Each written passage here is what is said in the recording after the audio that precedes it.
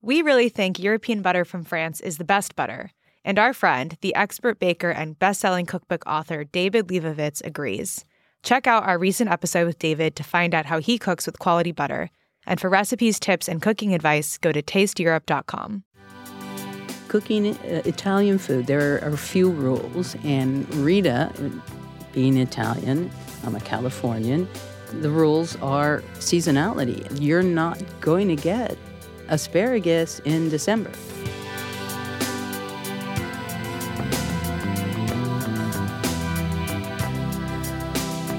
You're listening to the Taste Podcast. I'm your host, Matt Rodbard.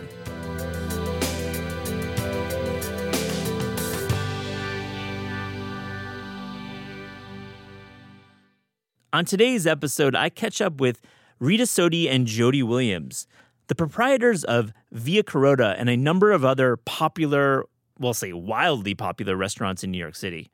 On this colorful episode, we talk about what it's like to run restaurants in multiple countries and about what went into their latest cookbook, Via Carota, how they revealed the secrets of one of New York City's favorite restaurants. It's a great cookbook, and I really hope you enjoy this conversation with them.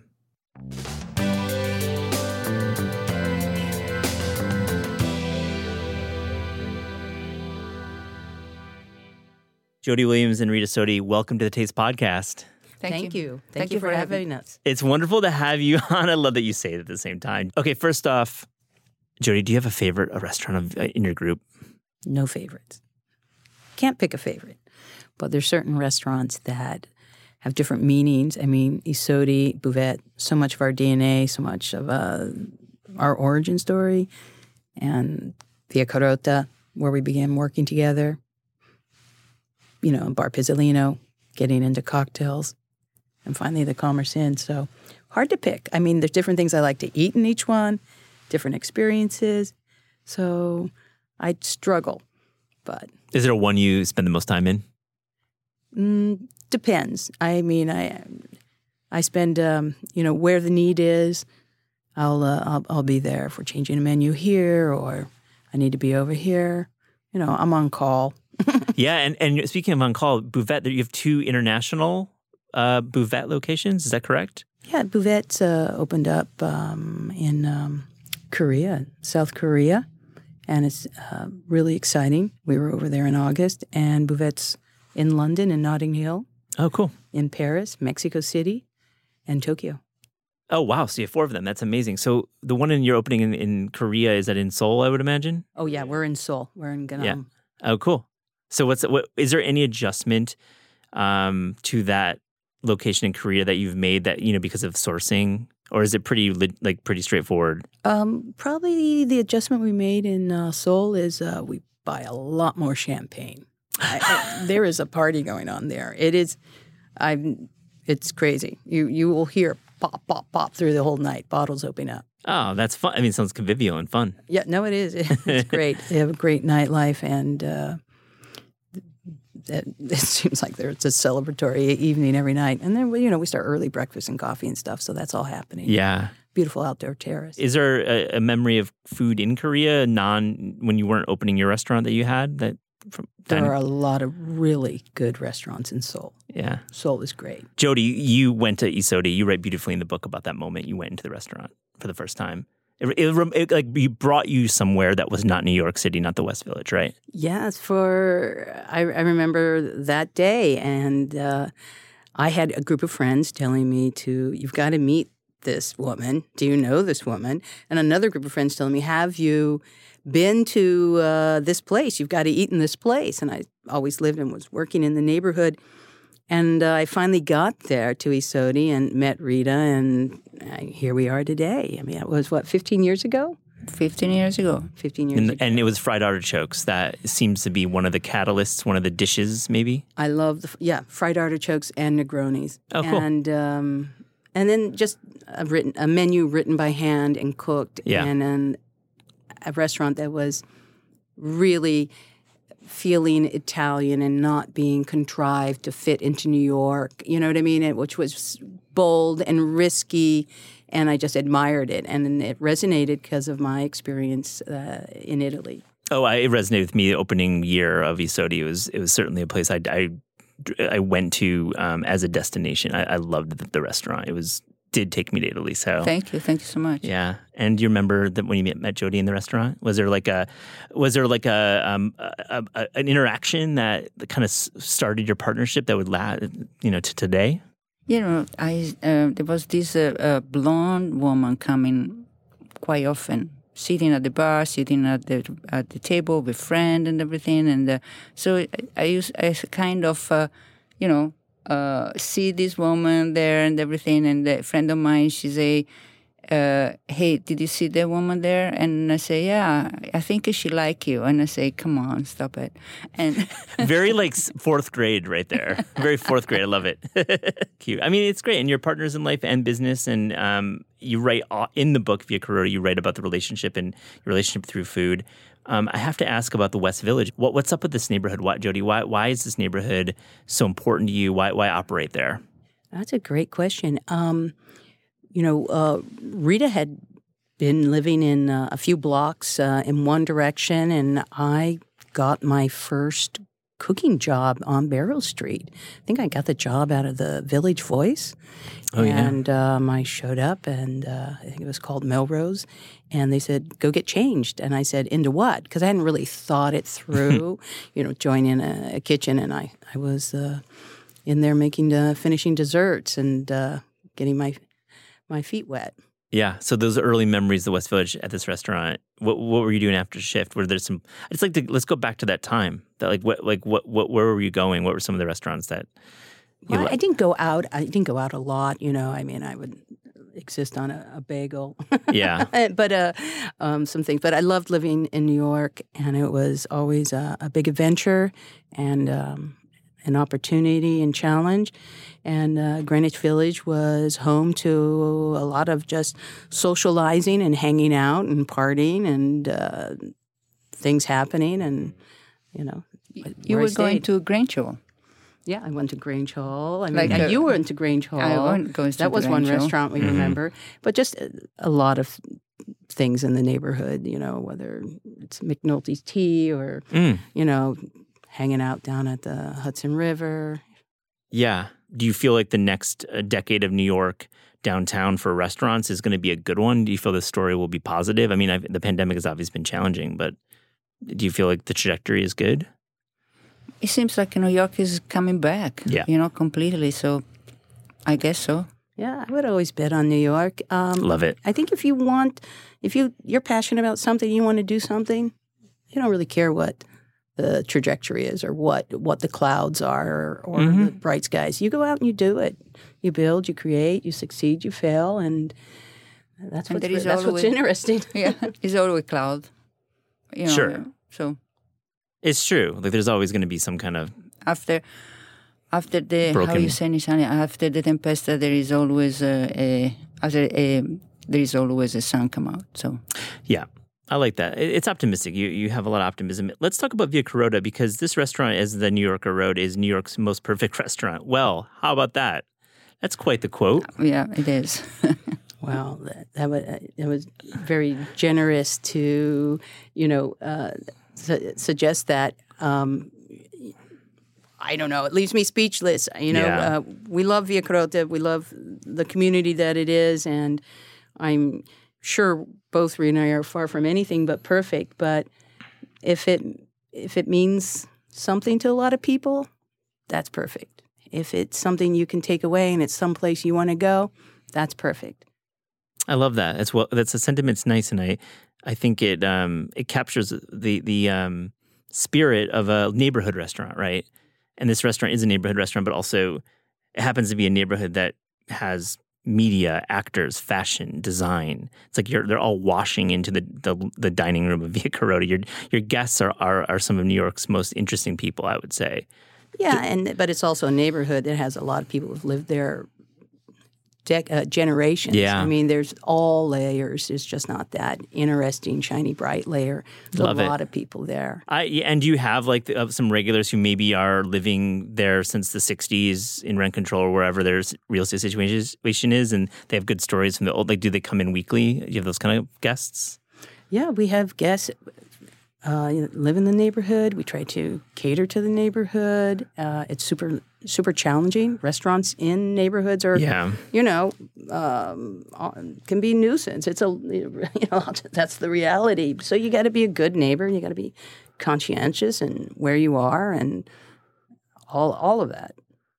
It's true. And Rita, I have to ask you, I've been trying to work on this story for Taste for a while because I think the neighborhood restaurant has changed since the past half decade, and I want to get your take. Neighborhood restaurants aren't always New American, or they're not always pubs or bars. And, Via Carota is a great example. What makes it this neighborhood restaurant that, everyone local from the area likes to come to, with frequency? I would say that it's a place where you go to eat every day. You can eat every day. The place doesn't, it's simple.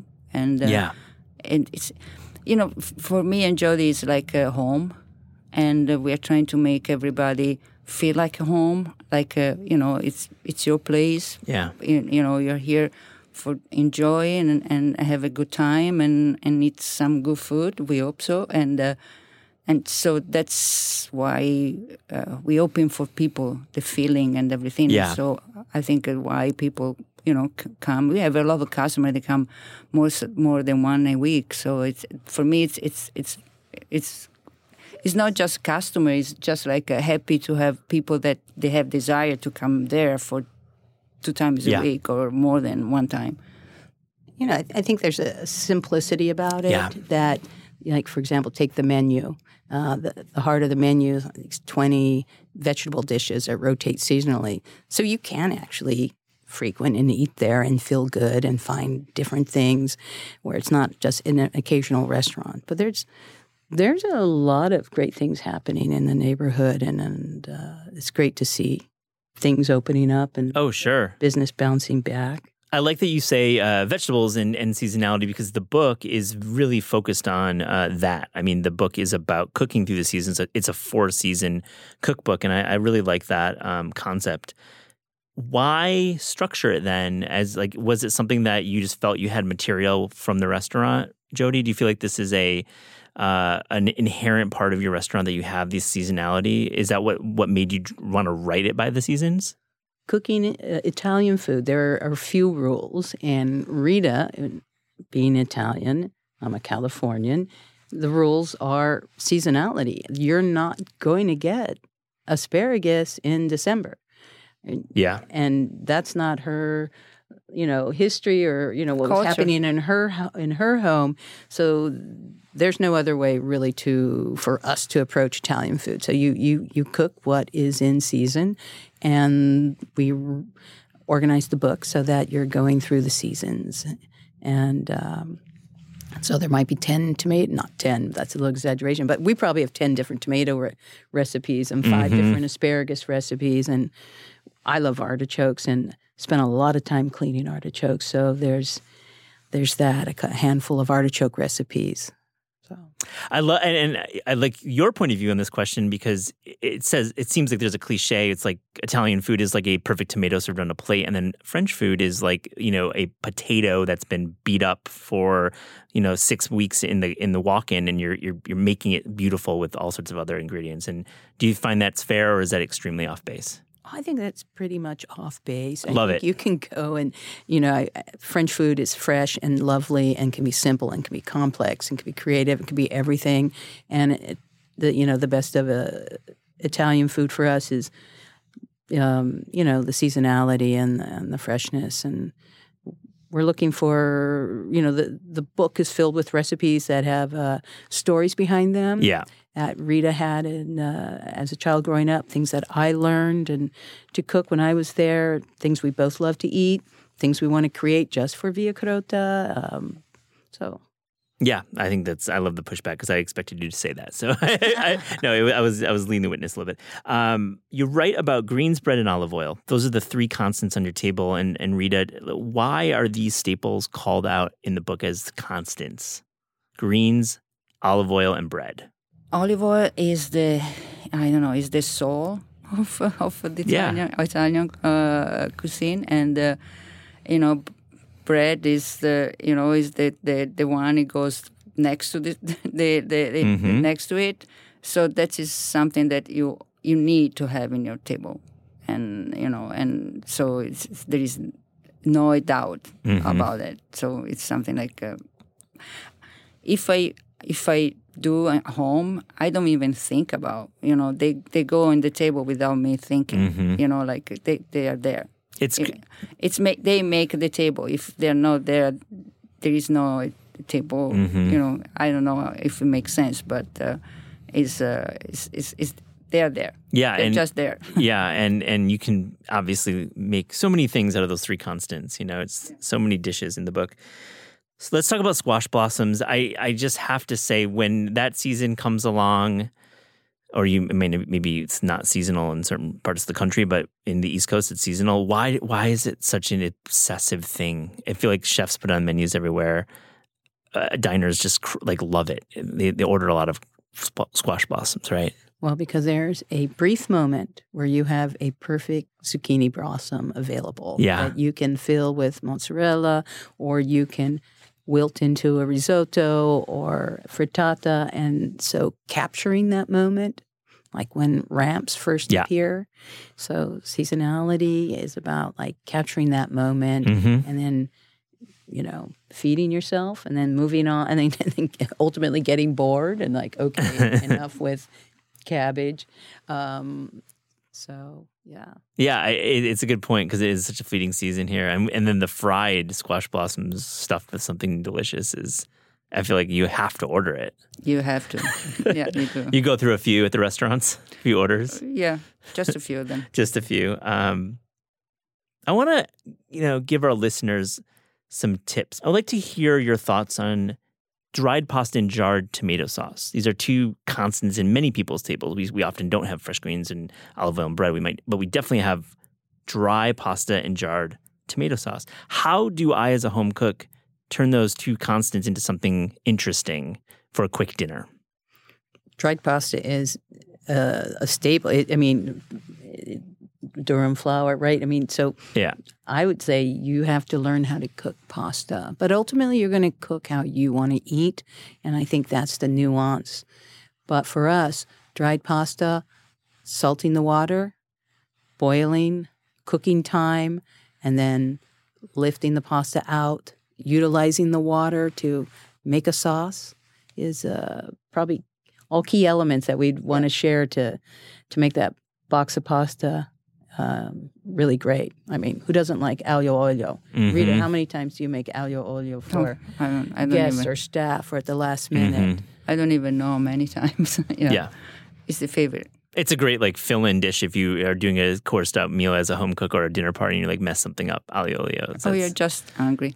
Or just hungry, you're right. Yeah. So I love this. Let's talk about the salting of the water and then lifting out and then incorporating some of that pasta water into the sauce. Is there a tip or a technique there, Rita? It's incorporated. You need the liquid or and the water, pasta water with the is the best one to make everything together, to put everything together, to all the flavor together. And the starch that is in the water coming from the pasta is helping all of that and doing it and everything. So it's not a short. It's not just one thing and you do once. No, it's you go over and over, saute until you don't see. Then everything is together. Like emulsified or married, the handshake of the pasta and the sauce. Exactly, handshake, yeah. Beautiful, beautiful scene, when you see that a chef toss the sauce together with everything. I want to hear about, is there a jarred pasta sauce that's worth buying, Jody? Do you have any? Oh, I don't know. I couldn't answer that. But, if you, I don't know, I'm sure. I think it will be. I don't know, but for sure they are, and I think the best sauce you can make home with simple and everything. You just buy some tomato puree and you just cook with nice garlic, and if you have basil, otherwise in winter time just garlic, and you let cook and go evaporate all the water and everything when you're at that point, and you have a nice spaghetti on top of that. 100% agree. Like a good Muti puree, like a Yeah. good brand of Yeah. Italian tomatoes. Yeah. Have you guys been approached to do a jarred sauce? I feel like I see in Carbone, you see it from Meatball Shop, you see it from all sorts of these guys. No. Oh, nobody wants us to do it. Come on. No, it's okay. It's okay. We're focused, but no. Maybe one day, I don't know, but it's not in our near future. You guys I are think. sleeping out there. If you're having approached Via Carota to do a tomato sauce, those Carbone guys, come on. They're great, but you need a Via Carota. We need that sauce on the shelf. Let's go. We have this new feature that we're asking authors. I want you to talk about the final recipe in your book, because oftentimes that last recipe doesn't really get looked at. I've written a couple books, and the last recipe is often not talked about in media. And your last recipe is pasta frolla. It's a sweet pastry dough. So let's give it some shine, that last recipe in the book. Pasta frolla. So I think the last chapter is what, Rita? Winter, right? Yeah, it's winter. It is, yeah. Right. So we're, in our mind, in our hearts, we're roasting chestnuts. We're, what are we doing? We've got truffles. We've got truffles out there. But pasta frolla, crostata, raspberry crostata. I think it's a basic. It's almost like it's like something like it's like a kind of a spaghetti you should have home. One of those staple doughs. You should make one, yeah. And it's simple and easy, and you don't need too many ingredients. Actually, normally you have all the ingredients you need at home. Yeah. To do that, so it doesn't take too long, and it's easy things to have at home. Yeah, crostatas are beautiful to make at home. Yeah, it is. Yeah, and you get a brick of frolla dough with chunks of bright yellow butter in it, and you be careful not to work it too much, and stop. But unlike the pasta water, you're gonna dribble that in and be patient. But yeah. And you can freeze this dough, or does it have to be like made, used within a certain amount of time in the fridge? You can freeze it. You can freeze it. Lastly, we asked all guests on the Taste podcast if there was a dream cookbook project that you could work on without the burden of budget, meaning you have like unlimited money, or the burden of time, meaning your editor isn't ringing you up and asking for the manuscript. Each of you, I'm gonna ask you first, Rita. What would that book project be?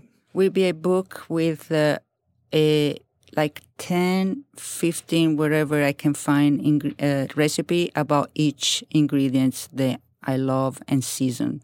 So like, for instance, now we are in fall, chestnut. I will do like anything you can do with chestnut. I will do any recipe that you can do with chestnut. Love it. Roasted, whatever, pasta, boiled, whatever. Any kind. So I don't know if it would be a little boring, but I think it would be great. It'd be cool if you picked like unexpected, like chestnuts. Would there be one other ingredient? Oh, I would take like now in the fall, I will take, for instance, I would take potatoes. It seems like it's always there, but fall and it's most like, and I would cook the potato in any way you can imagine.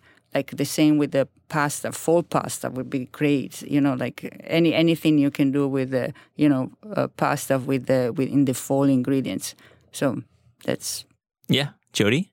Wow, I would pitch a project like, okay, we're going to eat from the Alps down to the coast, to the tip of the boot, and see if I could do 3 years of traveling and eating through Italy. That's through Italy, or I don't know. I'd probably come up with a even better idea, but something like that, I think it would be. I mean, you've grounded your work and careers in New York City, but clearly, expanding outside of that gaze might be cool, like as a project. Editors, are you listening here? I'd love to hear that. I'd love to read that book. Jody Williams and Rita Sodi, thank you for joining the Taste Podcast. Thank you for having us. Thank you so much. Thank you for the great question.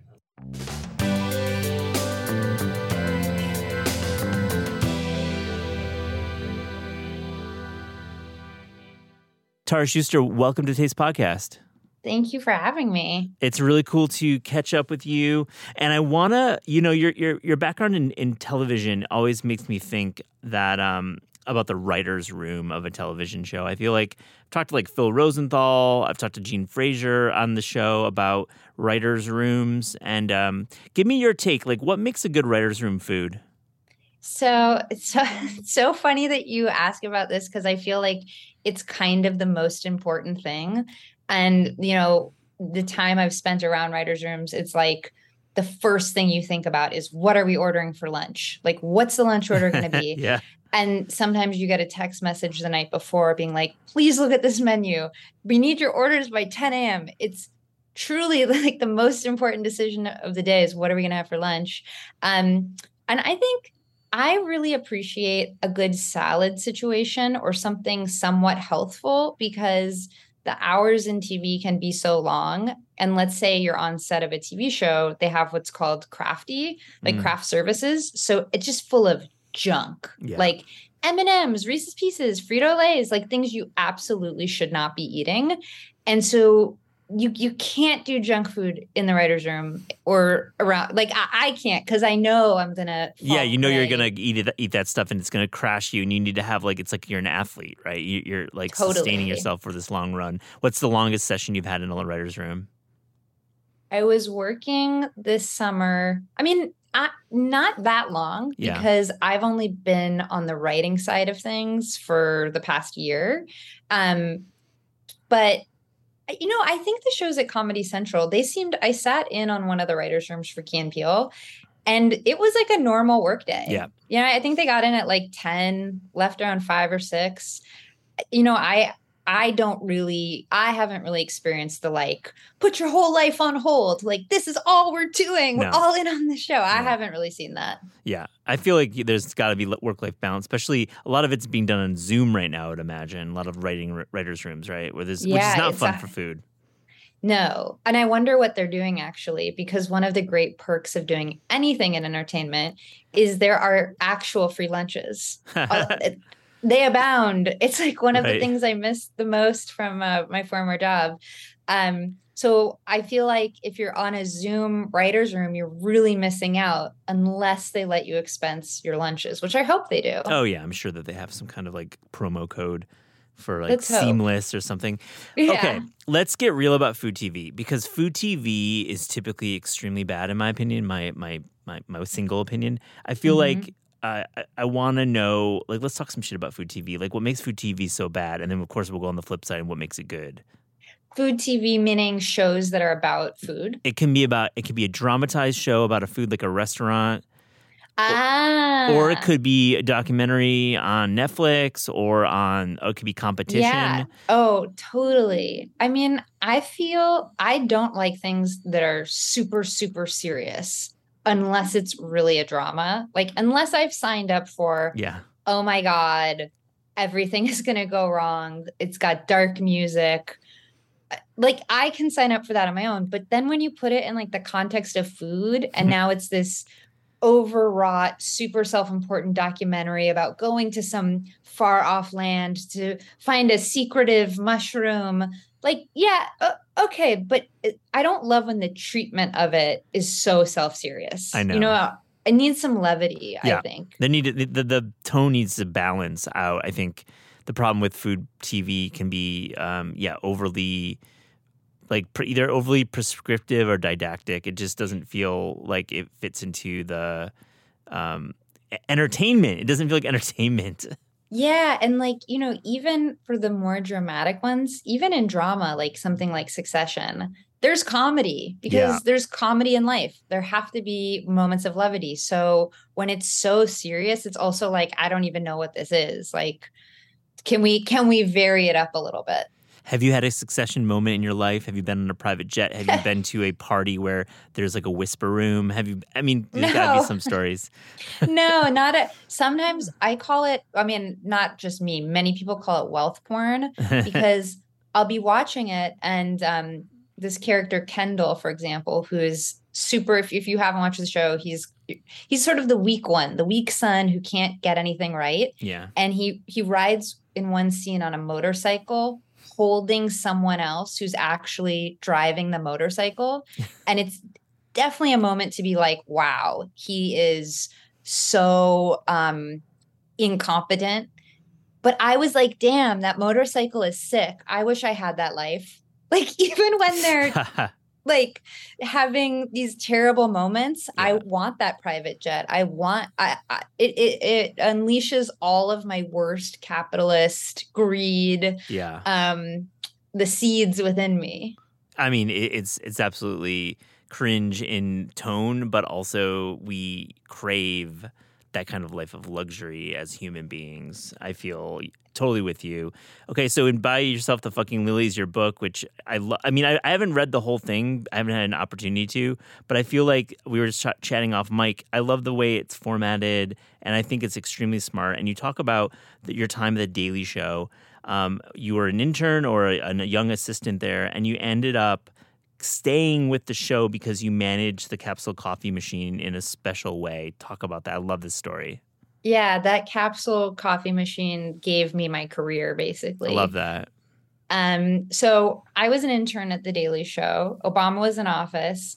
It was a complete fluke that I was there. I was having a real crisis moment of what am I going to do with the rest of my life right after college? And a friend said, you should apply. I got it. And what I noticed really quickly was that all the other interns were basically doing bits, like really loud bits and comedy and trying on jokes in an misguided attempt to impress all the producers. Like somehow they were going to get discovered when really they were supposed to be transcribing a tape. Mm-hmm. So I kind of saw, okay, my lane, that is so annoying. I am annoyed by them. I can only imagine the producers are annoyed. So my lane is I'm just going to keep my head down, do the work to the best of my ability, even this super terrible, it was like mostly video transcription and mostly go pick up these croissants. Mm-hmm. One time it was pick up a bow for Jimmy Carter's daughter's gift bike. Like weird. You're just like, okay. So great. Television is so weird. I worked in television. It's weird, man. Yeah, you're like, wait, in what other industry are you doing this? And it's vitally important. Like it's like a life or death situation. And so I was always looking for, well, how can I proactively be helpful in this environment? And I noticed that Jon Stewart, before he went out on stage, he always made himself a capsule coffee. It was after rehearsal, right before they taped the show, and he'd always make a capsule coffee, which I feel like he should have had a full-blown espresso bar and someone just serving him. But no, it was this janky, it wasn't even an espresso. It was this janky capsule coffee machine that was out of water, broken, capsules not around. Yeah, it was always a mess. And I realized, aha, this is how I can make a difference. I can be the queen of this capsule coffee machine. And so then I basically just became obsessed with making sure it was clean, fixing it when it was broken, always making sure the capsules were there. Oh, wow. Like making sure that the right brands were right there. Yeah. Yeah. And that it was fully stocked, because I couldn't make a big contribution. I wasn't a writer. I wasn't a producer, couldn't make something big, but actually coffee is so important to any creative environment, to any environment, period. So I really thought, well, this for sure can be my contribution. Let me tell you, no one fought me for that job. No one wanted to do it. And it got the attention of the producers, who then got me a job at Comedy Central. And so, the advice I always give to basically anyone at any point in your career is be the best at the worst. Those little things that nobody else wants to do, that you don't think are going to bring you glamour, they might actually be the thing that sets you off in a completely different direction if you handle it, with excellence. Yeah, and being savvy about knowing, gatekeepers or like the bosses, and it's like good advice to know. To manage up in a way, right? It's basically managing up. Oh, totally. Yeah. I mean, I do that to this day. Off mic, we were kind of talking about for my next book, I'm doing all the prep work for it, all the press and that kind of thing.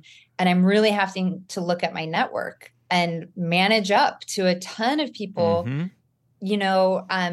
trying to be helpful in a non-transactional way, but also, hey, I'm going to have a book soon. Yeah. You do it your whole life, I feel like. What's the title of the book in February? Have you announced it yet? Or is it? Yes. Okay, good. It is Glow in the Fucking Dark. Oh, right. Funny. Yeah, I like your model. This is like clearly your personality. You're really cool. And it comes through both in the titles and in the writing. So I think it's really cool.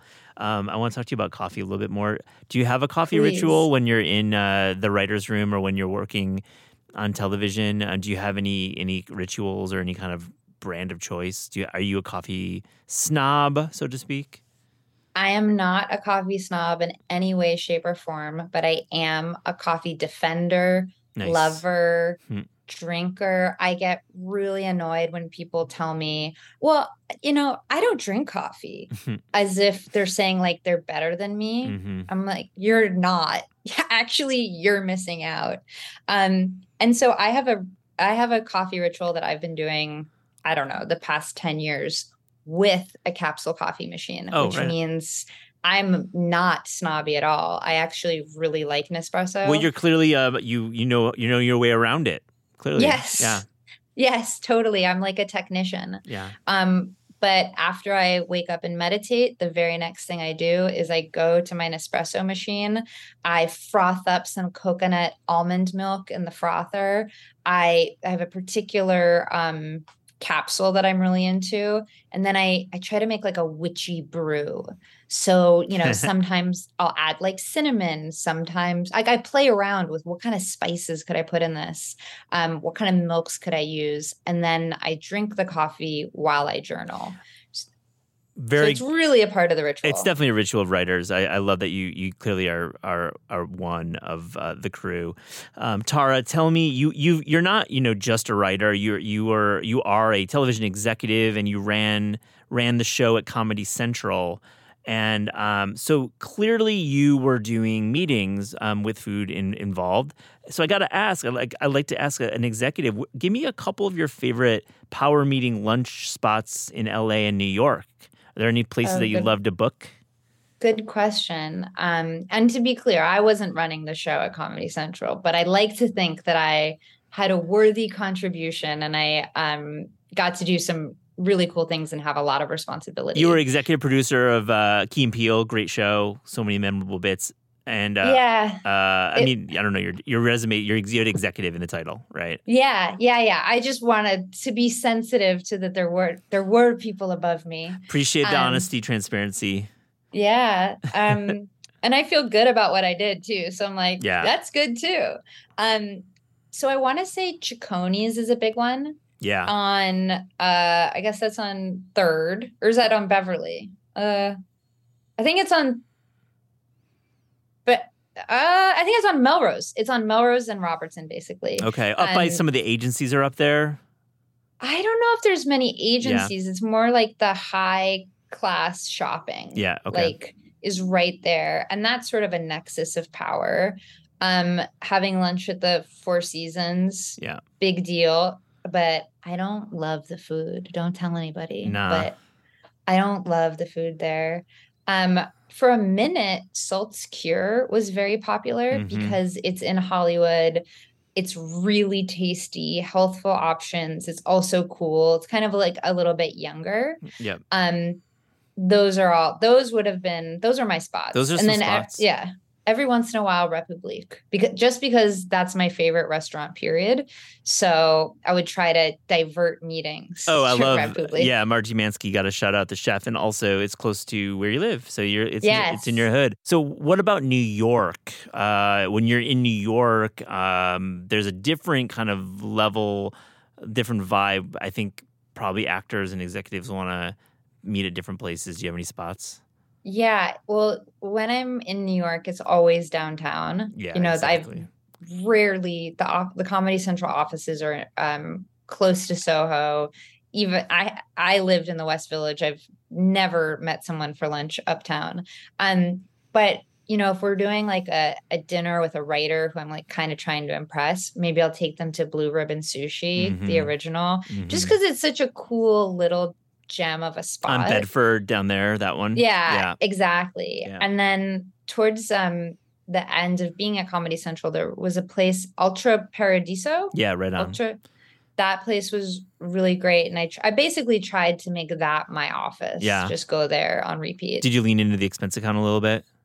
Yeah. I mean, duh. With these restaurants? Are you kidding me? Yeah. I mean, to be clear, I don't eat at any of these places anymore. No. Every once in a while, I'm being facetious. No. But yeah, you need an expense account to just be eating. It's so weird. As an executive, you basically eat at these kinds of restaurants, lunch and dinner, every day of the week. Yeah. Like it loses all of its specialness because a lot of times you're trying to impress, like, let's say it's like a young writer who they want a meal that's expensed. That's part of it. So you try to pick really nice places. So it's definitely part of it. I feel like you definitely want to have an escape route, because my next question is tell me, has there been like a meeting, like a general or any kind of meeting that has just gone so poorly that you just had to bail, like just bailed?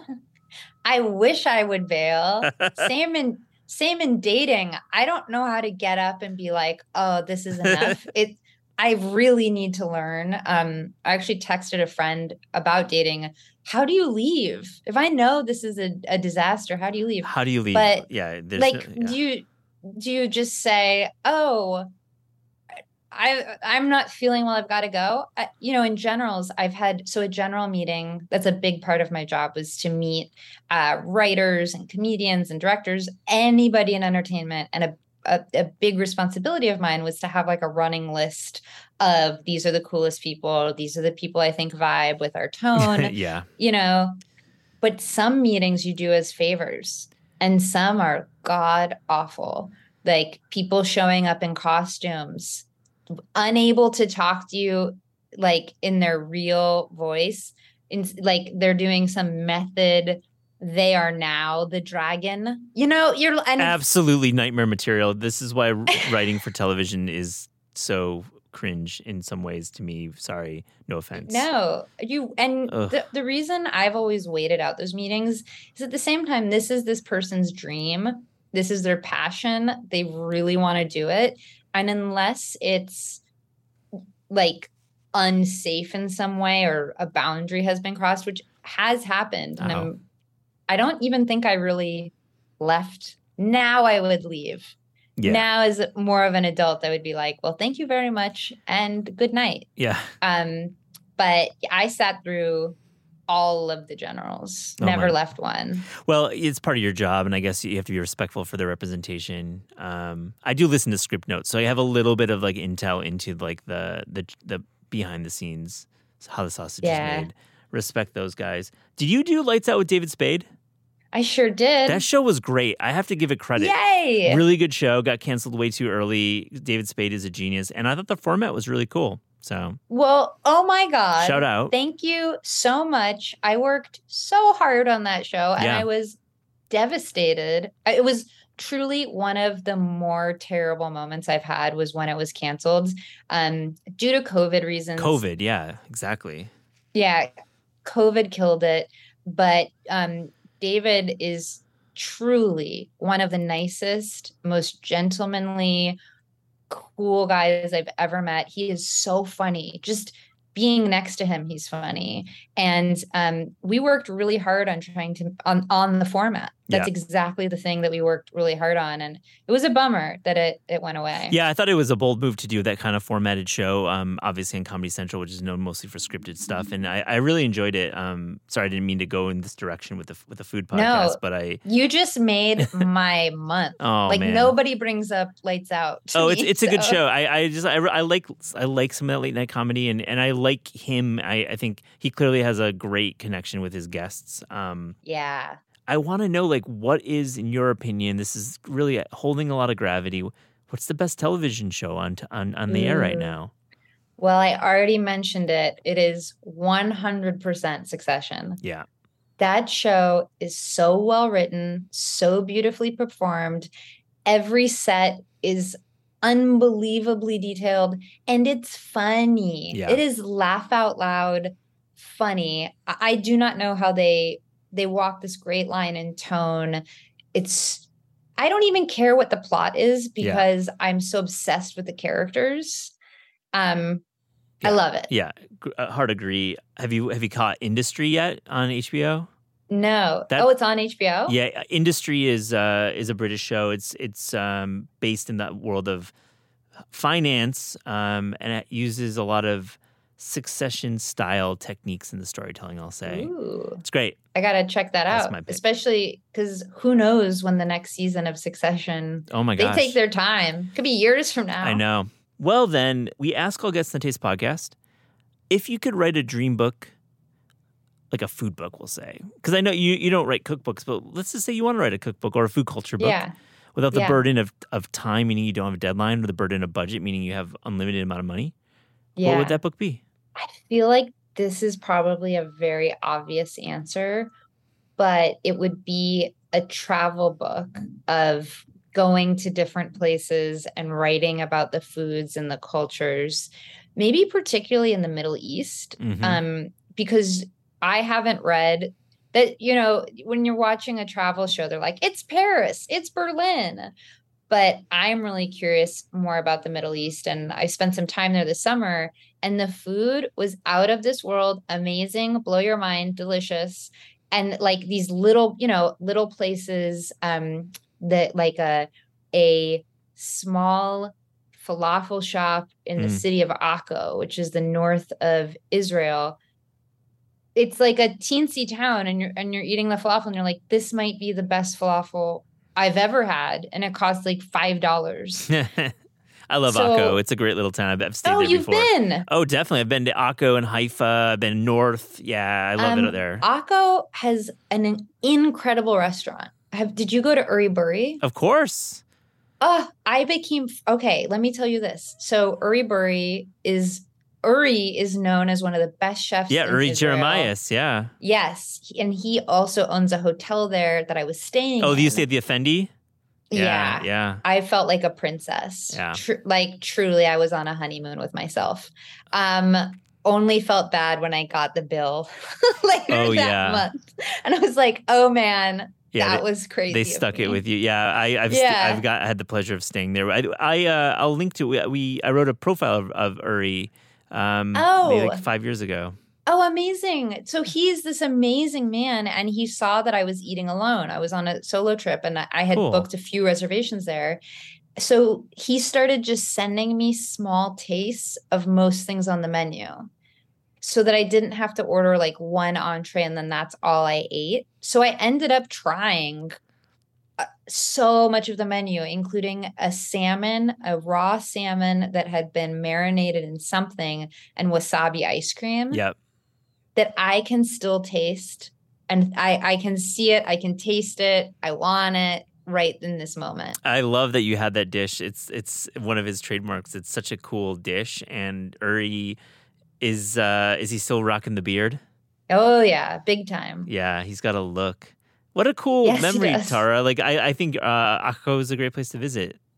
Yeah, it's definitely, if you're in Israel or that region, totally worth going. And really worth staying at the Effendi once in your life. It was a special place. No SponCon here. Appreciate it. Tara Schuster, thank you for joining the Taste Podcast. Thank you for having me. The Taste Podcast is hosted by me, Matt Rodbard. It's produced by Pat Stango and edited by Clayton Gumber. Theme music by Steve Rydell. Visit Taste online at tastecooking.com and make sure to subscribe to our newsletter. Thanks for listening.